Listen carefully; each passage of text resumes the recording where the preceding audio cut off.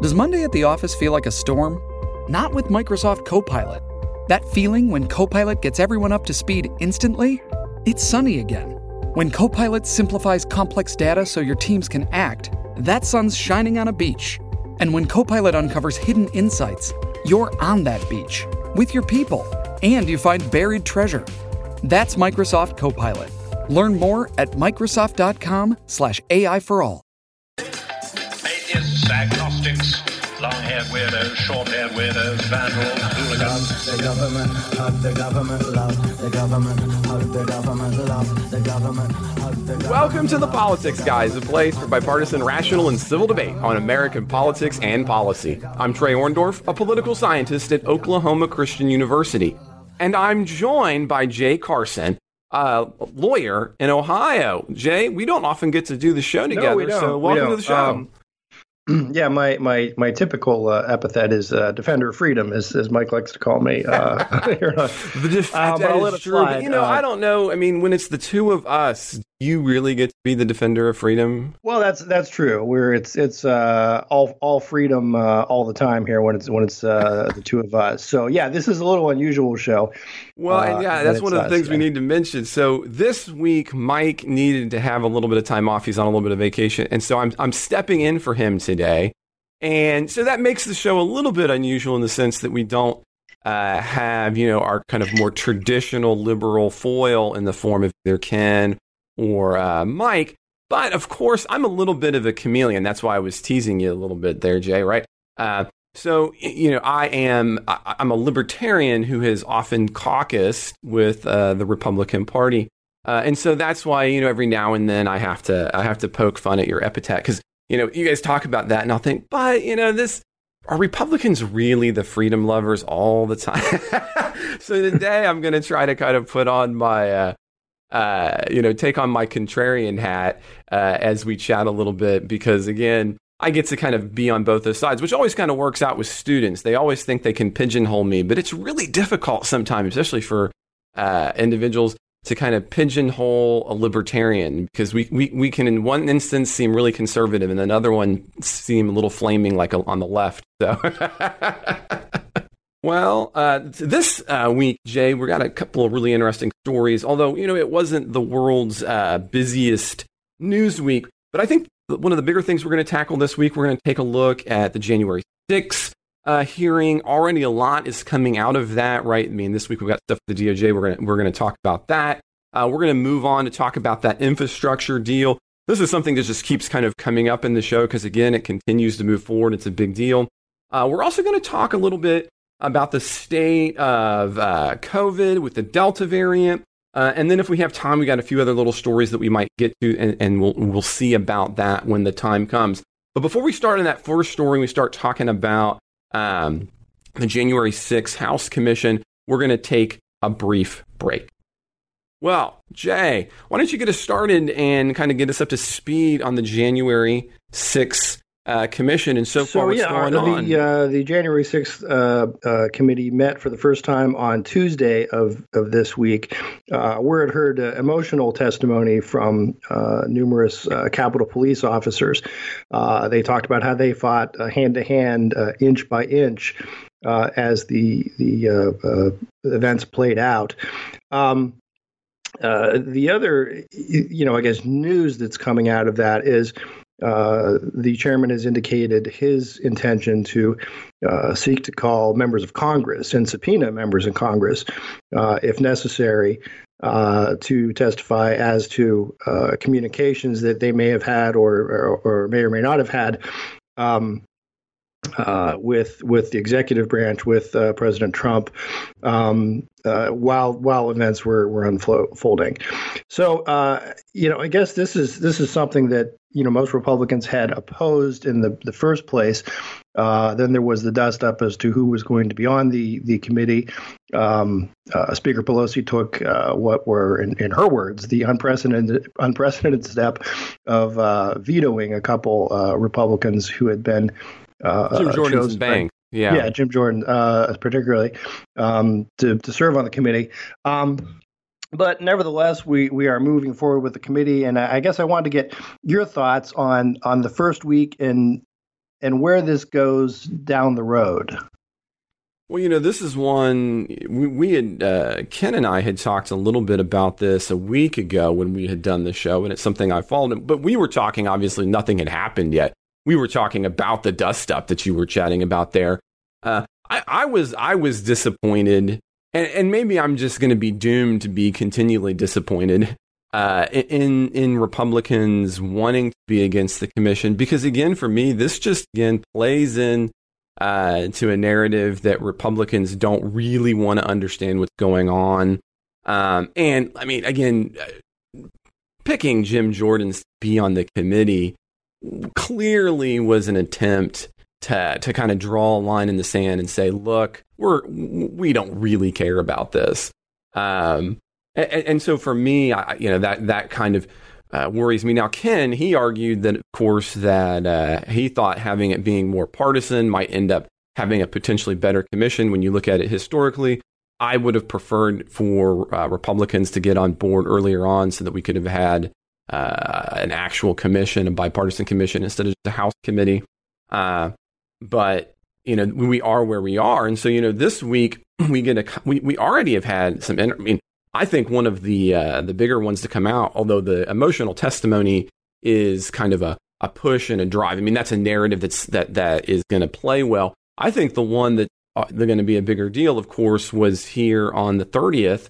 The Justice Department officials released the transcript, the handwritten notes on the transcript, Donald Trump's call to press that the election was corrupt and leave the rest to him. And this is the kind of stuff that I think that a lot of Republicans didn't want to have to get involved in this go round. I think many of them probably knew this kind of stuff was out there, and that's why they weren't so hot about being part of this committee in a real way. What do you think?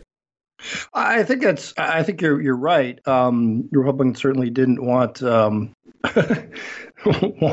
be a part of it, and I, to some extent, I argued that there are good reasons why they shouldn't be. One was, look, we've done this before. It was called impeachment, and that this is just sort of an attempt for the Democrats to keep Donald Trump alive.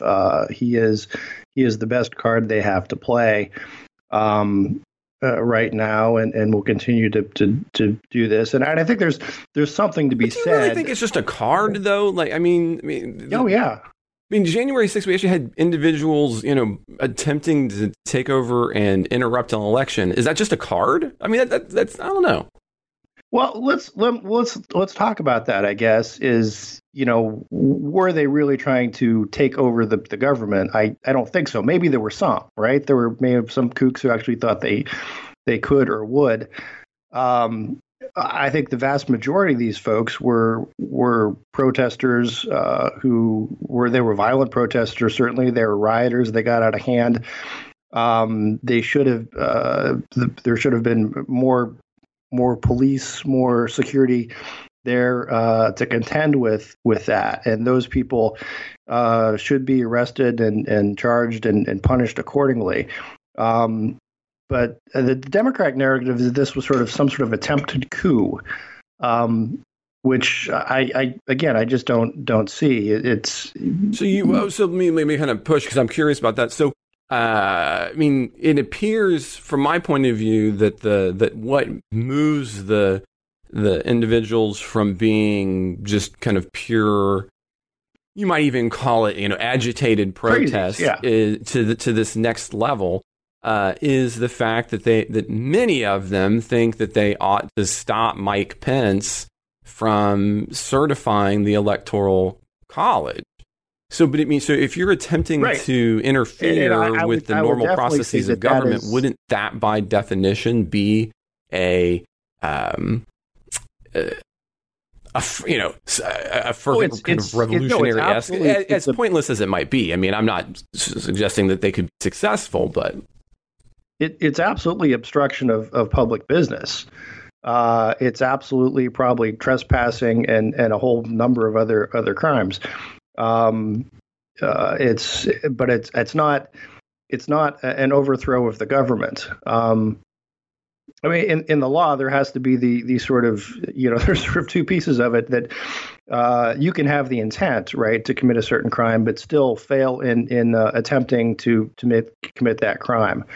And this is just, I think, one of those situations. And I think Republicans shouldn't run from January 6th and or try to defend it, right, and say, look, this is. As Trump had said, these people or commentators had said, these were just, tourists walking around. They were peaceful. They were, nonsense. They were rioters. They were rioters. They were criminals, and again should be convicted and prosecuted and convicted in that order. But the idea that democracy somehow hung in the balance, no, it didn't.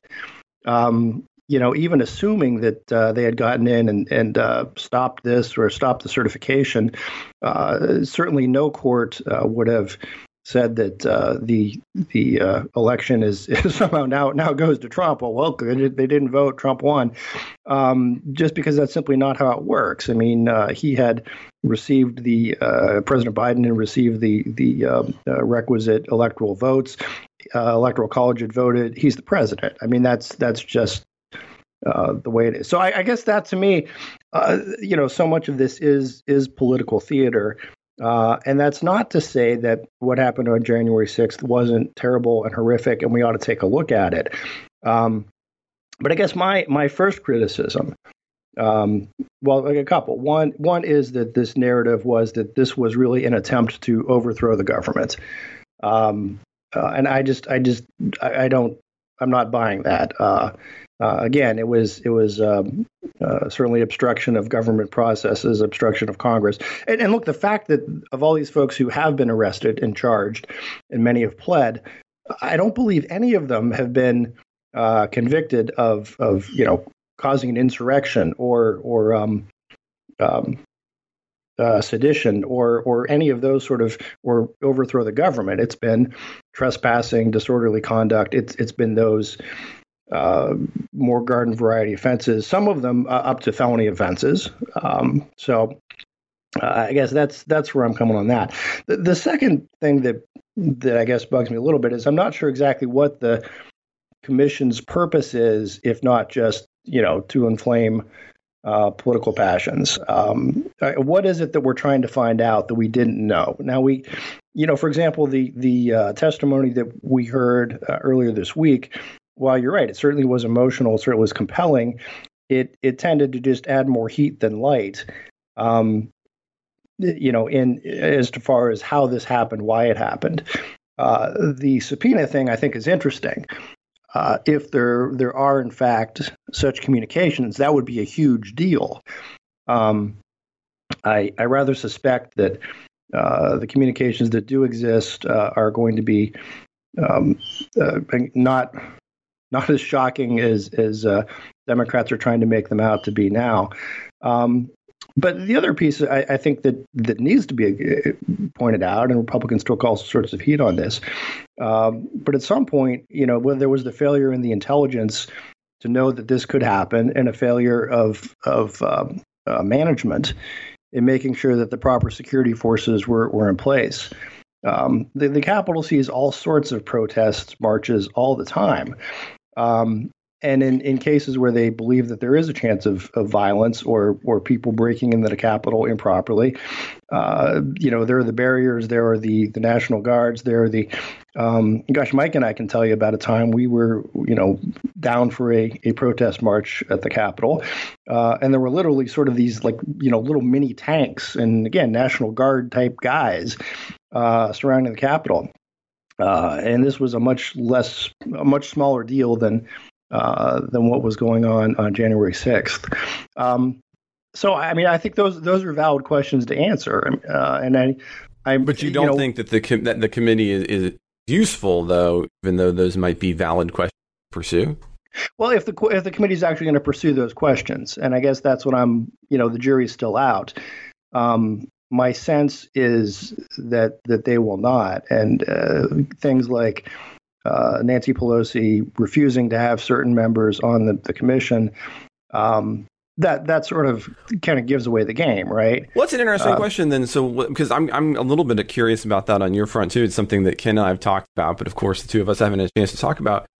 But you kind of talk about that process. What are your feelings then on the Republicans who voted to not certify? Oh, I mean, I think they were absolutely in the wrong.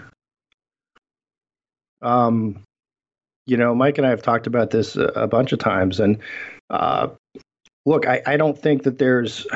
I guess, look, if there are some Republicans who could say, I have a good faith belief that there was actually some sort of chicanery in this state or that state, and therefore I cannot vote to certify. That's what I kind of thought you'd say. I can appreciate that. I think that's what you're going to say. Then why would it be surprising that ones particularly like Jordan and Banks, who were vehement in their kind of support and then did continue to vote no, might not be great choices to be on the committee? I mean, doesn't that potentially, even based on that logic there, make sense? Well, no, because if the idea of the committee is to say we want a trustworthy, believable, bipartisan result panel that's really going to look at all the issues, then why wouldn't you include Jim Jordan? Because he clearly was corrupt in his vote, and already on this particular issue clearly was biased. Otherwise, he wouldn't have voted as harmoniously as he did. I guess if you want to have a legitimate, if the complaint is the system is rigged, okay, let's put it this way: if the complaint of the system is rigged, Democrats have rigged the system. And the national goal of this is to get to the bottom of what actually happened. Why? How were these people motivated to storm the Capitol? How did they get in? How did we miss the intelligence on this? Was the response adequate? Were there communications between the executive and Congress relating to this? Yeah, let's have that conversation. But the idea that, well, we're not going to allow any possible dissenters into that conversation, we're not going to allow them to ask questions. Well, that sort of tells you that the jury's rigged. If you have high confidence, and look, Democrats have a majority on the committee; they control the chairman.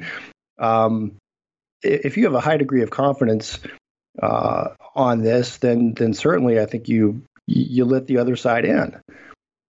It just speaks to having sort of a fixed fight. If you're going to say, well, look, we're going to have a completely impartial view at this and look at it from all sides, but not that side. But is that really? I think it undermines. Is there really a side that wants to ignore evidence? I mean, I guess my problem here, what I'm trying to push on a little bit, is to say that in my mind, there have been some Republicans now, because of the positions they've taken, they're not really on a side. I don't know what they are. And that's one of the things that's frustrating to me.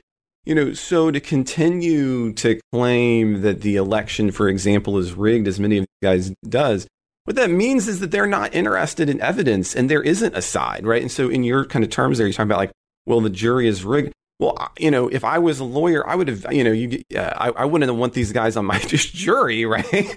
Because they don't have, to the best of the extent that I can get at from what I'm looking at here, a guy like Jordan has just decided to disconnect himself entirely from reality. I don't know what a view that says, hey, look, I don't care what any of the courts have said. I don't care what any of the secretaries of state have said. I don't care what any of the audits have said. I know what I know, which is that this was fraud, and I just know it because... And to be honest, I'm not even quite sure what that evidence always is. To me, that's all the more reason that you put somebody like Jim Jordan on there. Because look, if he's got, and you say, Mr. Jordan, if you want to subpoena witnesses, if you want to call some witnesses before the committee, let's hear them.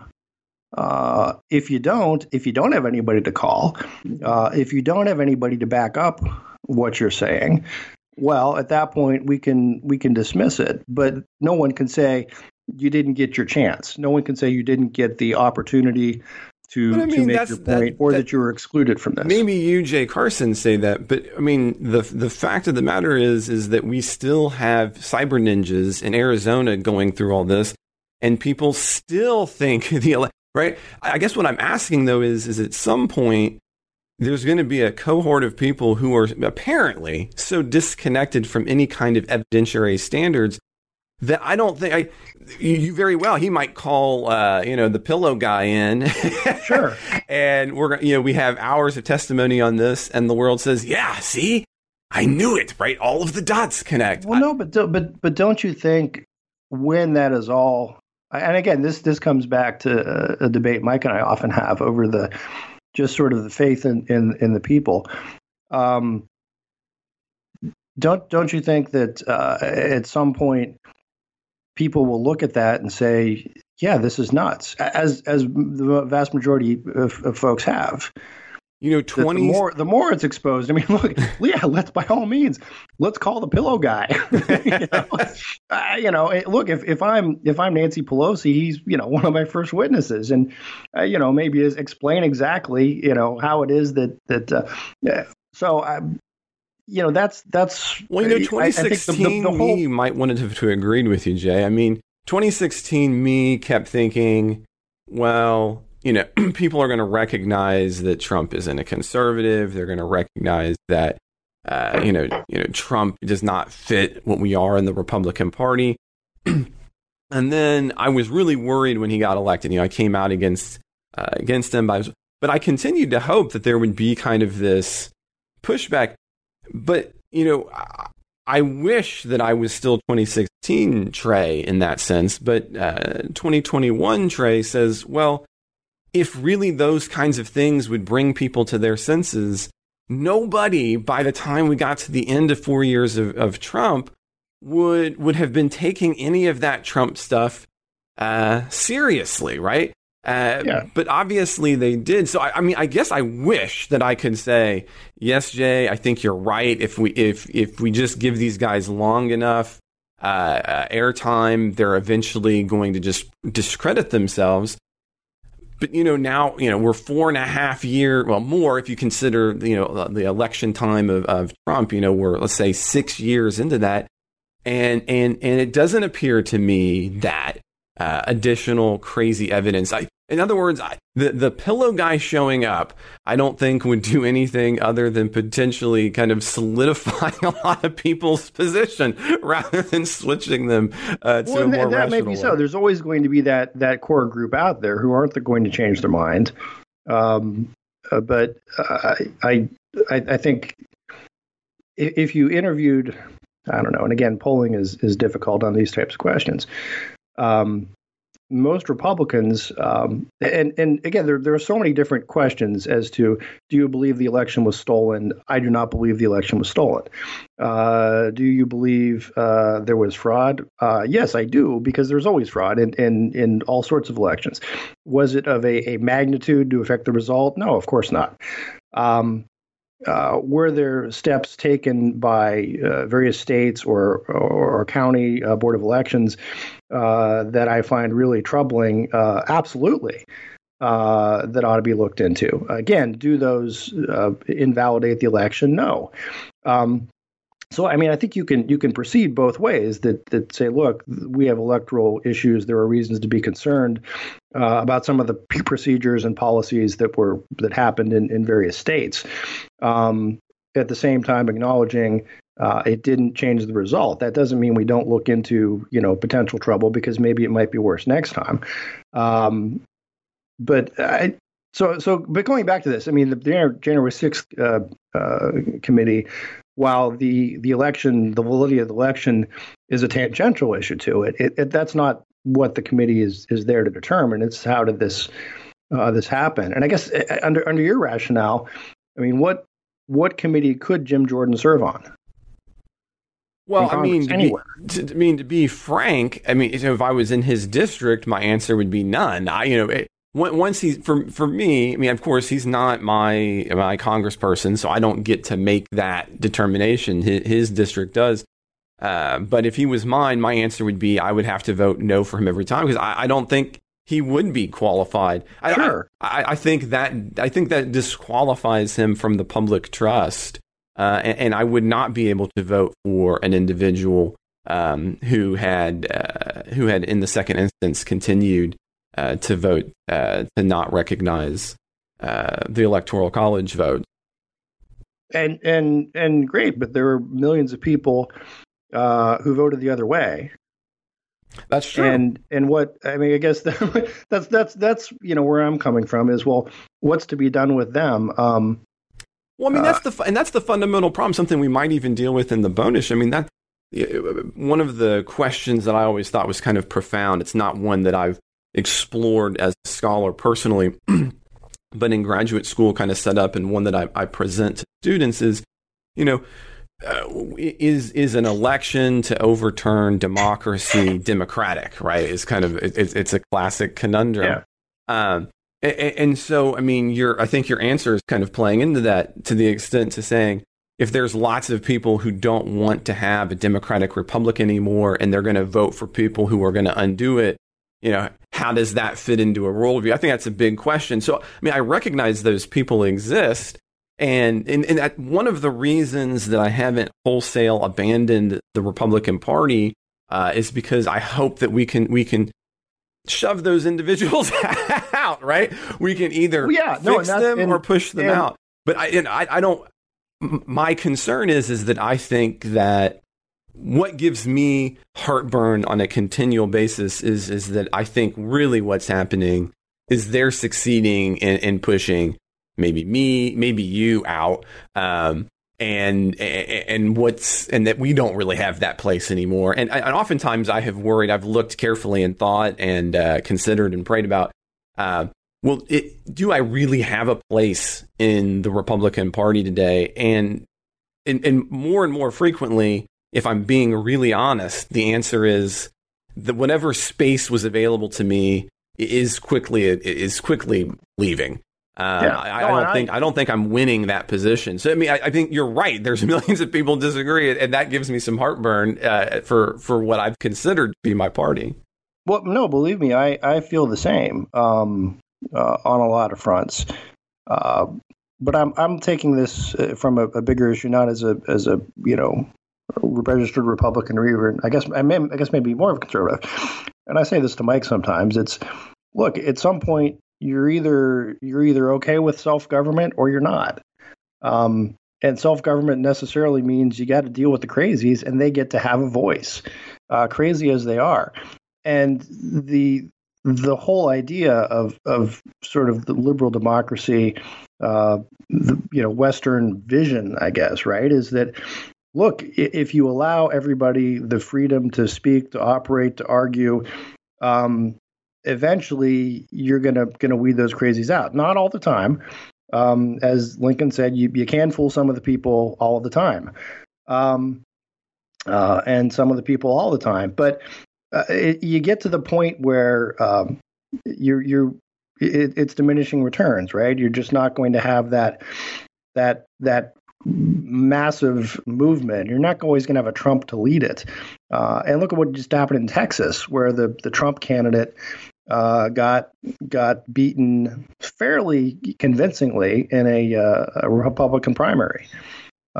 So look, if a Trump supported candidate loses a Republican primary in Texas, I mean, you can start to say, well, maybe we have passed peak Trump at this point. Well, yeah, I guess to get back to your question there, and then maybe we'll need to move forward. Excuse me. And then we're going to need to kind of move forward. And that is, though, you talk about in the liberal democratic way, is you've got to deal with the crazies. But my response to that is though I don't have to be, a democracy does not require that I set it up in such a way that I have to give them time. As a matter of fact, our system, one of the things that I argue with Ken about on a regular basis, we live in a democracy that purposefully attempts to have minority points heard, and as a result, to exclude particular kinds of crazy. I mean, I think that's one of the cool elements of the American system is we're a democracy with an asterisk.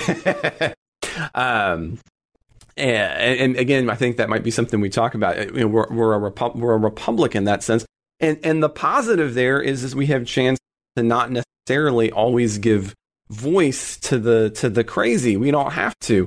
And so, going back to, who's going to be on the committee and moving forward, just because you have a position doesn't mean you get a spot on the committee. And it doesn't make me unhappy. And I don't think we violated democracy to say, look, you have ventured out of the bounds of rationality. Sure, have that position, but we don't have to give you voice or position in positions of power. So, but who would you have make that decision as to whether or not you have ventured too far? Should it be the leader of your own party, or should it be the leader of the opposition party? Well, in our system, let's just do a thought experiment. Let's say Republicans are in control, and we're doing a committee on violence associated with Black Lives Matter protests last summer. And Pelosi's Minority Leader Pelosi sends up AOC, who was the Congresswoman? The Get in Their Face, Maxine Goldman. Yeah, Maxine Waters. And the chairman says, no, we are not going to allow Maxine Waters on this committee. Wouldn't there very much be an outcry to say, listen, Maxine Waters may be crazy, but her party has selected her to be on this committee to discuss these issues. Let's have her perspective. And we may not like it, and we may think it's crazy, and we'll say it's crazy, and we'll point out in what ways it's crazy. And that's how it works. And then when we get to the end of the day and we release a report, she'll either sign on or most likely say, no, I can't sign on, and here's my crazy stuff. But regardless, no one can accuse this committee of not hearing all sides or saying we're only going to. What I'm saying is, if the idea is to find common ground, that's not the way to do it by excluding people. You can't necessarily find common ground with individuals who don't want to find it. No. I'm not talking about finding common ground with Jim Jordan. I'm talking about finding common ground in just sending the message that, look, we had a process that was not. Again, I mean, don't you see the irony here of they're saying it's all fixed, it's all fixed, it's all fixed. Can we be on the committee? No. See, it's all fixed. That's sort of, to me, that's the best art. You're giving the crazies more power. Well, I mean, there's a lot to unpackage there, because one thing I do want to say, I mean, because you want to make that kind of comparison. One of the things that has bothered me, and you kind of hit on it, was this comparison between January 6th and the Black Lives Matter protest. I am so tired of Republicans hanging their hats on that like it makes one lick of sense. No, I was offering it as the thought experiment of listen. Well, I get that. And my problem with the thought experiment it doesn't have to be the Black Lives Matter protest. Let's say it is a I'll come up with a different example. But a Republican-led committee. Let's say it's about Hunter Biden. Okay. We want to take a look at the the president's son's dealings with the Ukraine. That's a great example. Versa. But what Democrat would be a comparison to Jim Jordan in that view? You think then, like, which of them has ignored, and voted basically against any kind of semblance of reality? And I'm more than willing to get on that. Oh, I could. Chuck Schumer. I could think of any number of the Democrats who when the Hunter Biden thing came out, said this is Russian disinformation. Right? That was the official talking point party line. This is Russian disinformation. That this whole laptop thing. So yeah, one of those guys. Right? I mean, the point is, if you want to convince people that the system is not fixed, by continuing, if again, the thing of, well, there's no such thing as cancel culture. Yes, there is. Shut up, you're canceled. I mean, I hear what you're trying to say there, Jay, and I appreciate the point, but the idea that the Hunter Biden ongoing, the weirdness that went on with the laptop, and I find it hard that those individuals taking positions that I wouldn't call necessarily. To call Schumer's position on Hunter's laptop an equivalent to Jim Jordan voting to not certify, I feel like that's really just a way to try to normalize the Jim Jordan vote without effectively backing him. Let's go. We have a time machine, and we have traveled back to 2005. Where they're investigating irregularities in the 2004 election. We have a number of Democrats, I believe Maxine Waters was among them, who voted not to certify George Bush's elections because of irregularities in Ohio, alleged irregularities, none of which That's a better example. Right? That's a better example. And Republicans control Congress, and we're having a hearing into this. Does Maxine Waters make the cut, or any of the other? I think in that circumstance, you can make the case that she doesn't necessarily. But again, do you think that committee has then more or less legitimacy and authority if her voice is, look, black people are being excluded and we're discriminated against in this voting? Can I be on the committee? No. I mean, you understand the committee, the medium of the committee is the message, and that's my concern. And when Pelosi says no, we're only going to have the people on who I want to have on, that tells me that this committee is basically Pelosi's committee. They're not interested in any actual fact finding or truth telling or anything like that. If you had more people and you're willing to expose all these witnesses to actual cross examination, that I think that goes farther, and I think it would be better for the country. But it's neither here nor there. The fact that, as Pelosi herself said, it's unprecedented, is sort of telling. But well, now that's true. She did say that. Now, I will say, kind of as a coda here, I'll be curious to continue to see what else comes out. Again, yesterday we have the Donald Trump pressing Justice Department officials to effectively just call it all corrupt, so that, as in his words, he can take care of it.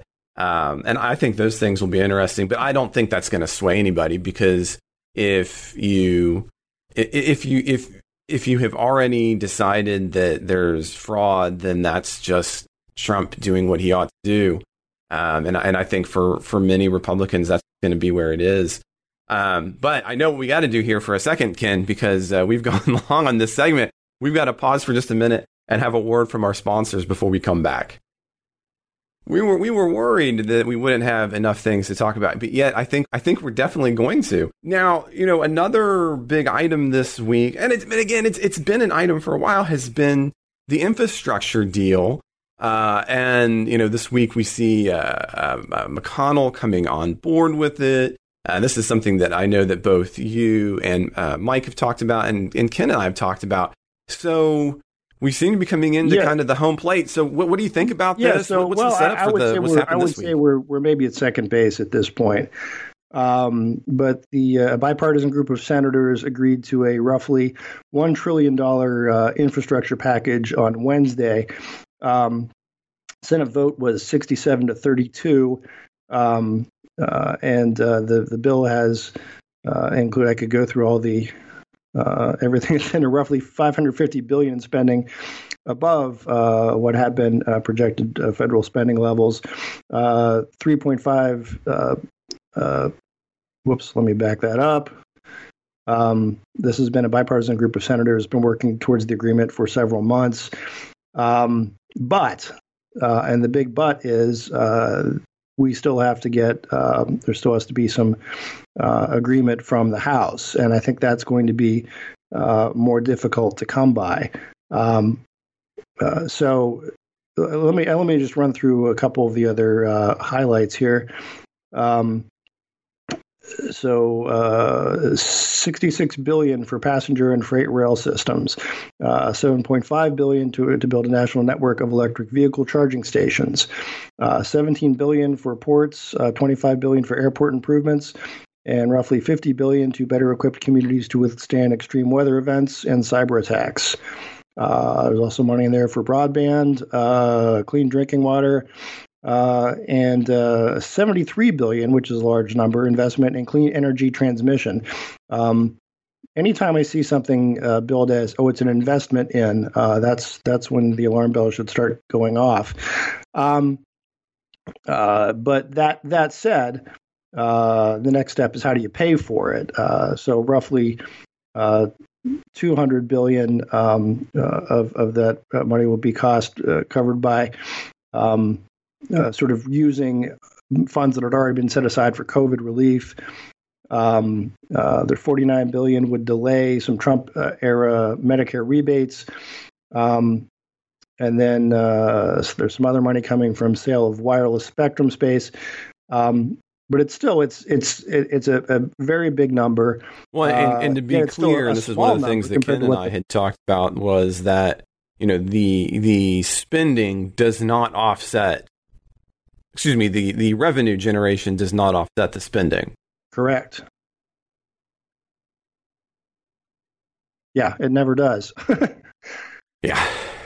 So I guess, what are your thoughts? The position in the House has been that they will only accept this if they also are allowed to pass their $3.5 trillion changes, which include all sorts of things. I won't go through that laundry list. Yeah, we're not even quite sure what that'll look like because it's not even finished. What happens next? Yeah.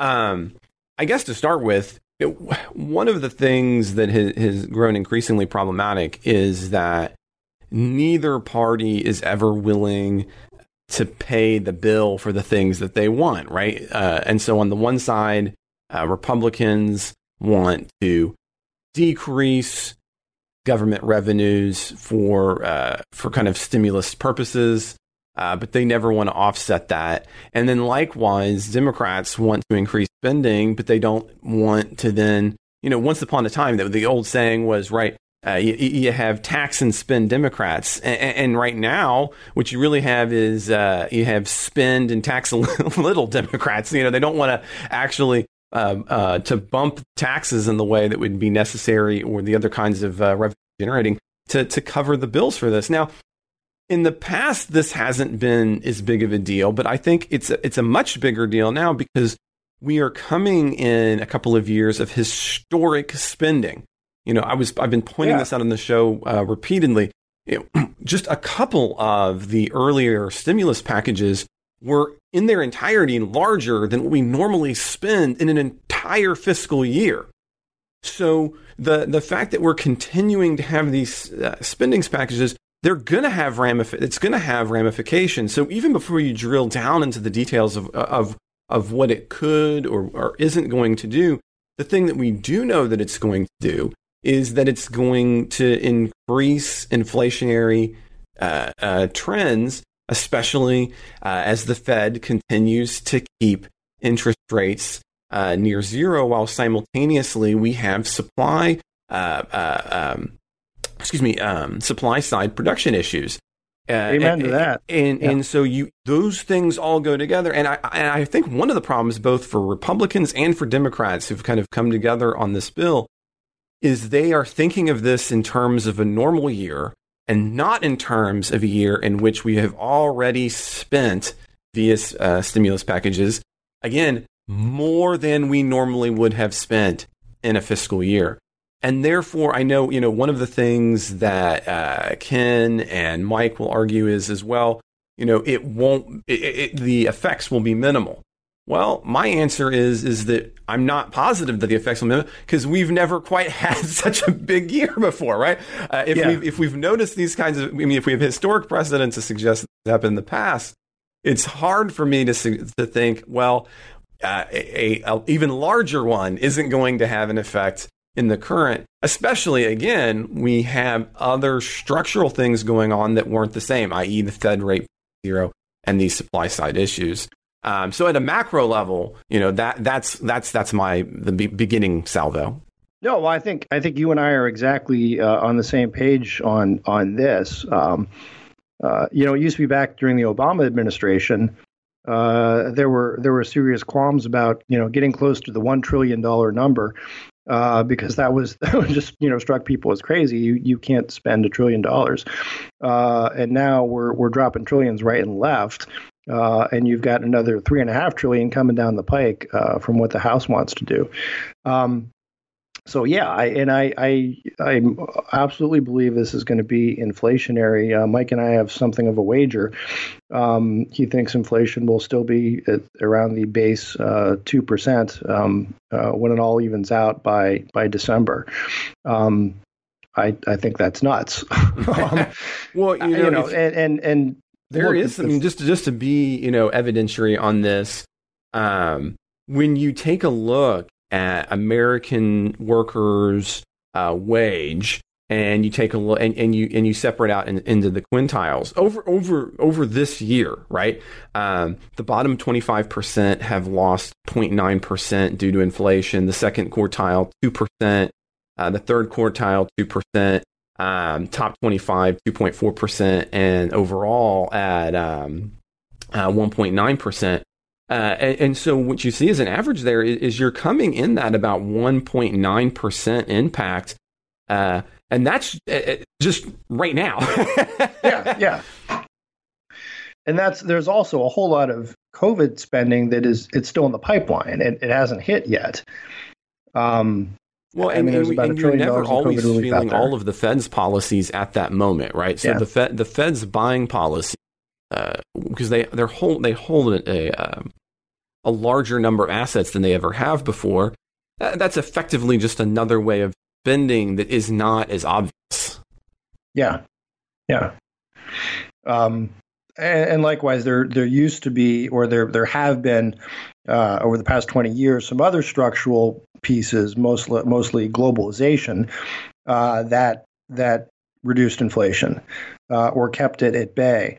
And you're seeing less of that as there's more conflict with China and other places, and more that just globalization has caught up a lot of places, right? The savings that were once there or that were there 20 years ago might not be there now. So no, I think this is a really I'm not crazy about $1 trillion in spending. I'm even less crazy about 3.5. So, I guess, what do you think happens in the House, though? Does Nancy Pelosi have the votes to come up to do this without having it tied to the other spending bill?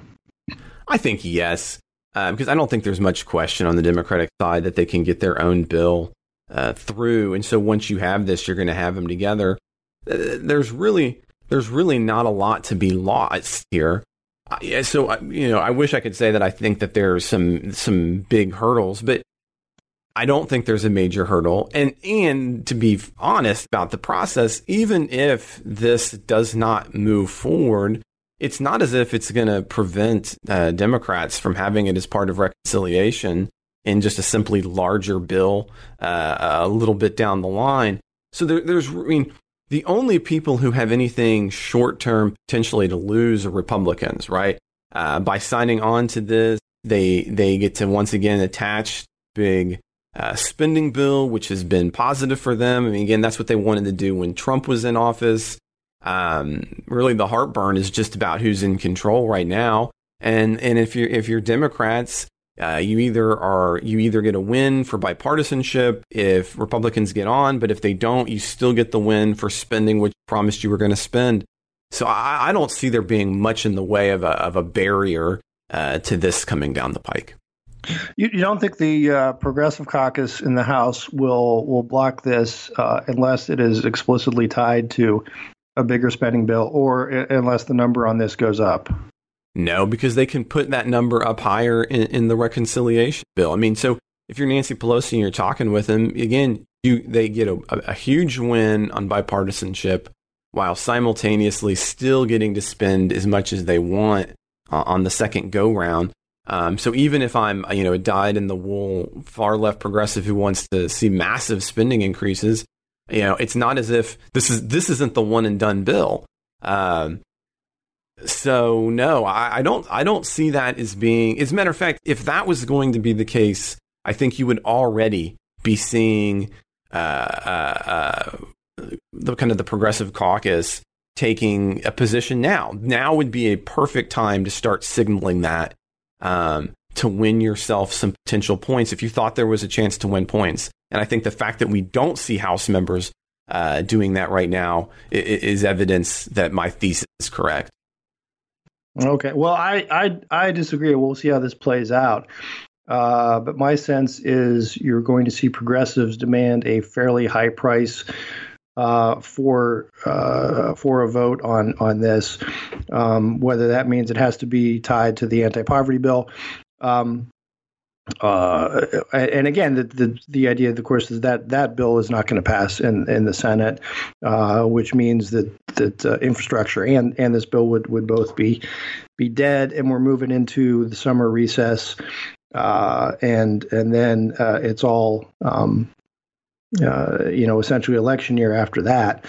So no, I don't know the Pelosi can get her ducks in a row to vote on this, and we'll wait and see, and I'll be surprised if she does. And so we agree on the macro, but we very much disagree on the policy play. I like that. That's fun.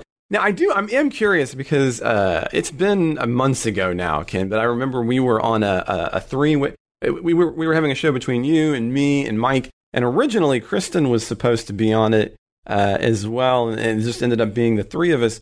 And you kind of acquiesced that we're all Keynesians now, and Ken will continue to remind me. I think I said maybe we're all modern monetarists now. Yeah.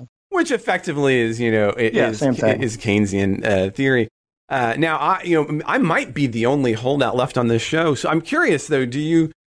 Are you taking that view? Are you still a modern? I mean, so do you think that that Keynesian policy still, or has this year brought you over to more the classical side? Oh no! I'm like a Hayekian view. I'm very much still the classical view. I think when in saying that, I wasn't saying that I had necessarily switch sides, but rather that was now the only side that left to be on. Right? Okay. I misunderstood you there. I thought we might have. I'm not saying no. I think that modern monetary policy is a great idea, or that it works. And I anticipate that I'll be proven right within the next year. Right. My comment was more aimed to say that looks like that's the only game in town these days. So I gotcha. Well, before we move on to our next story, Jay, we're going to need to take a quick break. Okay, so the last thing that we want to take on in the show today, Ken, because we're just going to run out of time. We're going to have to put more things into the bonus show. That's the way it is. We wanted to talk a little bit about kind of the current state of COVID, the Delta variant, and of course this week Biden suggesting $100 payments for the unvaccinated to get vaccinated, and so I was just kind of curious what you kind of saw briefly on that front. So briefly, and again, this was sort of a big topic, and you and I kicked it around. There's a lot of little things to talk about, right? Oh yeah. And rather than one big one, I would say in the news, there's some evidence that vaccinations have ticked up in the South, in the Midwest, following sort of this the spread of the Delta variant. Now, whether that is because of people are more concerned about it now, or they're getting pressure from friends and family, or they have just finally given up whatever objections that they may have had, it's unclear, because these things are hard to track. It's not as like everybody's getting pulled when they get the shot of, why are you doing this now? But the Biden $100 thing, I think we should talk about that, just because on the one hand it's kind of hilarious. You were on the sort of a chain email. Mike texted about the $100 and his thought on Slack channel. Yeah. Shouldn't people who were the early adopters get paid more? And obviously that's the case, but it's sort of there's sort of this is just sort of a truism in the law. If you're in a case with multiple claimants, multiple defendants, or multiple claimants, the last guy to settle always gets the best deal. If it's $100 now, whoever is the last guy to get vaccinated, could be looking at a big payday. I think the $100 is sort of silly. I mean, the lottery idea was perhaps marginally less silly. But you explain, in Ohio, for example, if you were vaccinated, you put your vax card in, and then you could have been drawn a winner. And whenever you had done it, as long as you've been vaccinated. Exactly. Yeah. So it applied to all vaccinated people. So there was that sort of not the creating the perverse incentive of, I'm going to hold out and not get vaccinated for a better deal. And also it was one of those, hey, maybe I'll win $1 million, as opposed to, hey, here's $100 cash. Because what troubles me about the Biden proposal is, I'm not sure if that does it. If all these folks who weren't getting vaccinated, if the only difference is $100, yikes. I mean, my sense is, look, if you are really a serious anti-vaxxer and believe, this has dangerous side effects, or there's the Bill Gates microchip, or whatever, right? $100 isn't going to change your mind. Likewise, if you're priced to if you do believe this and you're willing to sell out for $100, well, I don't know. I guess that says something about you. I don't know. What are your thoughts? I mean, to me, it just strikes me more as just kind of like throwing money out of a plane kind of thing. I'm sympathetic to the Biden administration on this, because you're in this horrible circumstance where we haven't yet reached enough vaccinations, and especially in particular locations. And I'll say this, in Oklahoma, we're under the average relatively significantly. And that's in part due to things that are outside the control of the administration, right? I mean, we are in a federal system. Each state gets to have their own deal. So in Texas, in Oklahoma, in Arkansas, we have a bunch of policies that have actually made all of this much, much harder. Such as? So, for example, in Oklahoma, we have an executive order that you can't require masks in any public venue or location that is controlled by the state. So that includes, like, my neighbor here to the north at Oklahoma State University. So they can't require vaccinations. They can't ask for vaccination status, and they aren't allowed to have masks. And so that creates kind of difficult environments for families coming back. It also puts other schools. So I work at Oklahoma Christian, so we're private.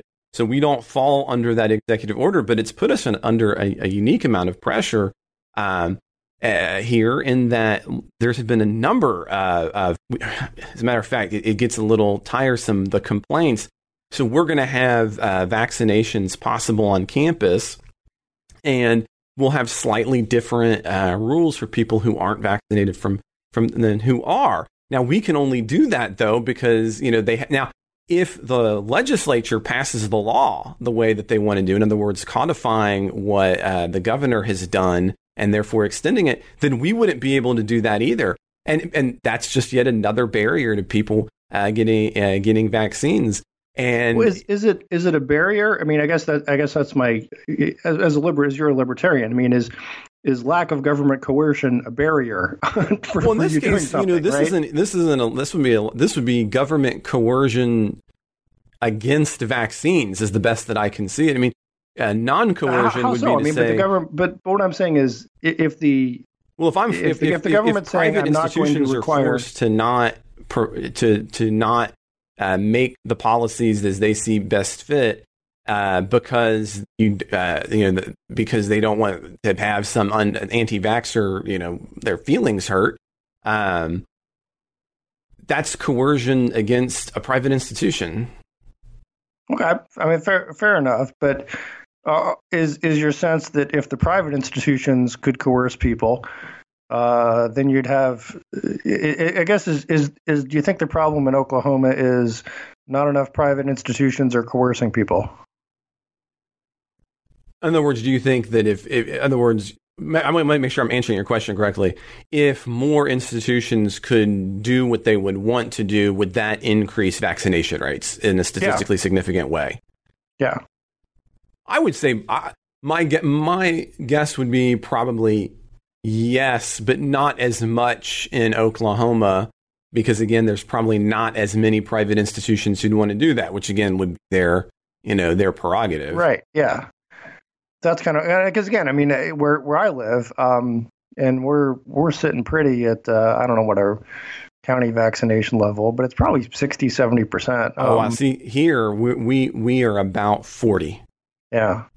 But this was all. I mean, people got vaccinated voluntarily, and nobody was coercing anybody to do it.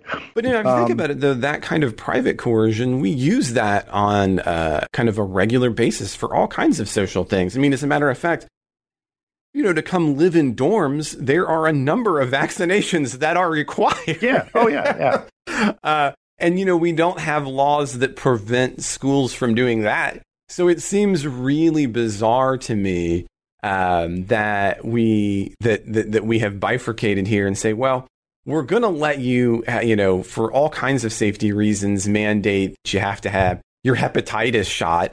And that's not the big one. The one in dorms is, meningitis. Yeah. Your meningitis shot.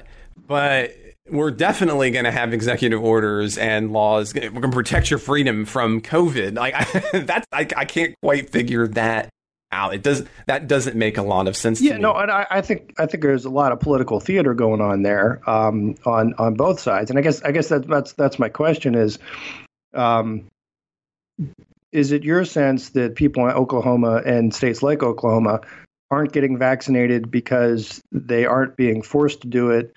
Because they've been consistently lied to. They're not. I mean, my suggestion is that I don't think that those kinds of incentives the White House is proposing are going to be effective, and I think you agree on that. Yeah. In large part because of the amount of misinformation that it has come forward, oftentimes from elected officials in the respective states. About the COVID vaccine and its danger or its harm to freedom in some way. And so in large part, I blame a lot of the hesitancy on that of particular political actors who have found it in their interest to pretend that this isn't an issue or worse. Well, let's name names then, I guess, because I'm like, who is making the argument political leaders that people shouldn't get vaccinated? Well, I mean, take a look in the case of Oklahoma. We have a number of state House and Senate members who have made that case forthrightly. Likewise, in Arkansas. Now, I can't speak to Texas or every other state, right? I don't keep up with every single state legislature. I don't know that much stuff. But I would suggest that those kinds of structural factors are one of the reasons you have southern states with the numbers that they do. I mean, because we know as social scientists that often structural, institutional arrangements are one of the biggest predictors of outcome. And so when you set up laws and systems that suggest that the vaccine is bad, right? So if you have a law that says, okay, you can't have masks, you can't differentiate, what you're suggesting is there's something wrong with that vaccine. It's part of an institutional framework in your state, and that's going to discourage people from taking those steps. And instead, what we ought to be doing is having kind of it's called the nudge theory, if you will, in social science, creating institutions where it's frictionless to do the right thing, right? You're not forcing anybody to do it, but you want to make it as frictionless as possible. And instead, not only are we not making it frictionless, we're creating institutional barriers by in the institution itself, both creating friction and sowing doubt. I guess two things. I guess I still don't get where the friction is, right? Because still anyone in Oklahoma, Arkansas, Texas, wherever can walk into a CVS or wherever and get a vaccine for free. So, but if you're Governor Stitt, governor of Oklahoma, Governor Abbott, governor of Texas, and you have released executive orders that suggest that nobody can ask about this, and that you've had press conferences now saying to that effect that we're not going to do this because we don't want to force people. Don't you think that is a message to people to say, well, okay, well, fine. I could go down and make an appointment at the CVS to do this thing, but no one's going to ever know. It won't impact any bit of my life. So I'm not going to do it, especially since, why else would, if he's doing this, there must be a reason why. See, I get that goes to my second point. And I tend to think that politicians follow people a lot more than people follow politicians. And Mike and I have this argument all the time, where he says, well, people do this because Trump said X. I think it's quite the other way around. I think it's politicians do X because they hear from the people that this is what they want. Now, right or wrong, right? I mean, the people can certainly be misled or not have terribly good ideas, and that's where leadership comes in. Is if you are a skilled leader, you're able to talk to those folks and move them in a more productive direction. But there is always this sense, and I think this is what's happened in a lot of states. And Ohio's had some of this, not to the extent a lot of other Midwestern or southern states of pushback against COVID measures and mask mandates and vaccine mandates, that sort of thing. But I think it's comes up from. Look, that's what these elected representatives, that's what their constituents are asking and demanding. And again, the constituents can be, batshit crazy. But nevertheless, if we're talking about government by the people, that's where it's coming from. I don't think this is, and I don't think if whatever a state senator said, look, I'm not going to do this. I think the people would just find a new state senator rather than the state senator finding new people. Well, I would suggest, I understand where you're coming from, but I would suggest that the data is such that you might be underestimating slightly the impact of elite signaling. Now, that's not to say that you're wrong. I think obviously the model suggests that, of course, you couldn't just be anything, right? So I come out as a Nazi or something. So of course, there's kind of a push and pull between elite behavior and public behavior in the political system. And usually how it comes out is through pattern behavior, i.e. institutional design. And all I'm trying to argue is that when you create institutional creation has real world ramifications on human behavior, often more profoundly, I think, than many people want to recognize. I think the kind of the default assumption is most people are kind of autonomous individuals running around, and they make all of their choices independent from the structures in which they exist. And rather, I think a more realistic model of this, and when you take a look at the data, is that you kind of have these patterning institutions. And so people are, of course, making choices. So I'm not attempting to, I believe individuals can do that. But we're patterned, and we make many of our choices unconsciously as a result of those institutional structures. And so, for example, one of the ones I always use in my classes is the way a student behaves in a class has very little to do with probably their way of thinking or they're making a choice, but rather a lot to do with the institutional structure. So on the first day, students come in, they come to me, they accept a syllabus, they only talk when they raise their hand, blah, blah. There's all these things that you do in that classroom setting. That's all about pattern institutionalized behavior. So, if we patterned it different, people would have, by default, behaved slightly differently on aggregate.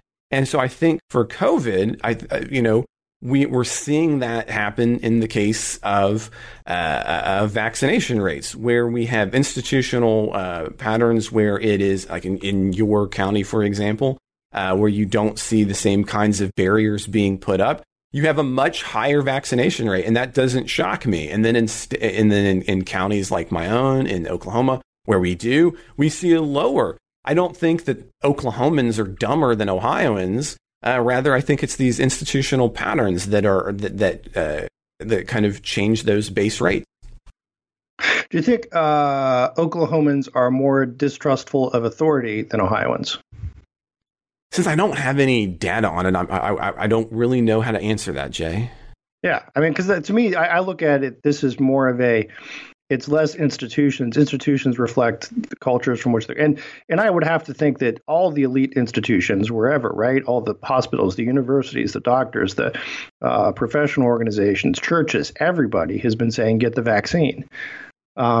Right. So the anti-vaxxer. Now, I will say, I will go to the extent you mentioned, like, for example, churches, and that's something near and dear to my heart. That is not the case universally at churches. As a matter of fact, there is a big church in Tulsa that early on came out against vaccine. We've had a couple, locally here. So, even in that view, there may not be quite the same institutional push. Okay. That's interesting, because again, that's been very much the opposite of what I've seen here in Northeast Ohio. But that kind of goes to my point, is that maybe this again, it's Mike and I always talk about Edmund Burke, and it's cultural stuff matters, right? And to me that drives so much more than say institutions. Okay, so we would probably have some space there then. I believe that culture matters, but 10 years of studying it have left me with that suggests that the data that those institutional structures are far more important than we often want to give them credit for. So no, got it. And look, and I would agree with you when it comes to things like tax policy or something like that, right? Creating economic incentives that you create these structures, and then people just sort of fall into them, fit into them, because that's they make their decisions based on how the government structure that exists rewards or punishes them. But and maybe if we're coming to a point of agreement here, the difference on this is that COVID is something that is so new and so different. It doesn't really fit into the boxes of what we would usually talk about in these kind of things, right? Maybe. I'm just throwing that out there. I hear you, but I mean, it's much more we've already gone long on the show, kind of thing, and the newness of it and all that. I'm often, as a scientist, it is always my kind of assumption that what is happening new will, if I have explained behavior in the past rightly, will be explained by those same mechanisms moving forward. Because if my theories can't predict what's happening in the future, then they're kind of pathetic theories. And again, I mean, as the show kind of gets on, I mean, earlier, we had brought up like Black Lives Matter, but I think that's like another great example of the importance of institutional structures is the kinds of ways that African Americans have faced things that others have not, in part because not there was individual people trying to be racist, but rather you have racist institutional structures. But I think that's probably more than a topic to take on. And yeah, that's another show. So why don't we pause here, Jay? And we're going to have to put everything else in the bonus show. So if you want the rest, you'll have to come tune into the bonus show. It's been a lot of fun doing it with you. Hope you had fun too. Yep. Absolutely. Well, I want to thank to when we get to you and I again sometime. Well, yeah, I think at some point maybe we'll have to do the what to get Chris. I've never been on a show with Kristen, so at some point maybe we'll have to make that happen as well. Get the three of us. I think that would. I was looking forward to that a long time ago, but we'll get there.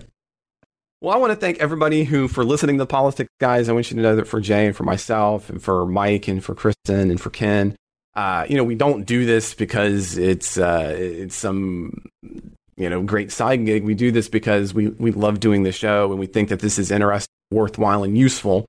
But to make it happen, there's things that are required: the microphones we talk into, and the software that's a monthly fee, and the list just goes on.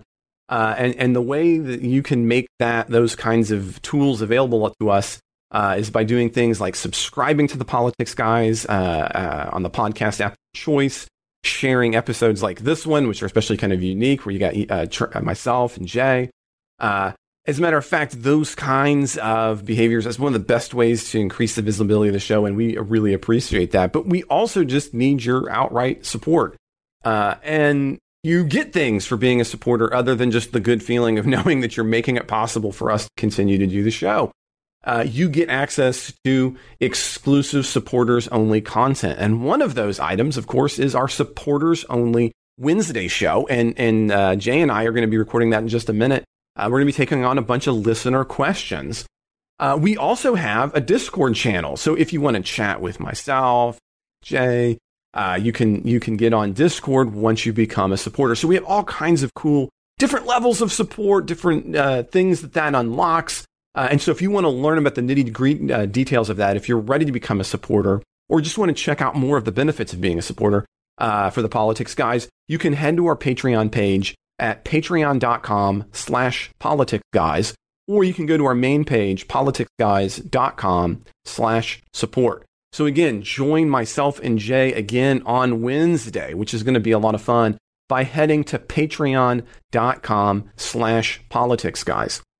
If you've got questions, comments, corrections, or you just want to yell at me and Jay for being too conservative this week, you can always reach us at mail@politicsguys.com. We're also on Twitter @politicsguys. Now, the executive producers of Politics Guys are Bruce Johnson, Wilma Marino, Andra Masker, Daniel Toe, Chris Wilkinson, and Ryan Beasley. Today's show was produced by myself, Trey Orndorff. I hope you'll join us next.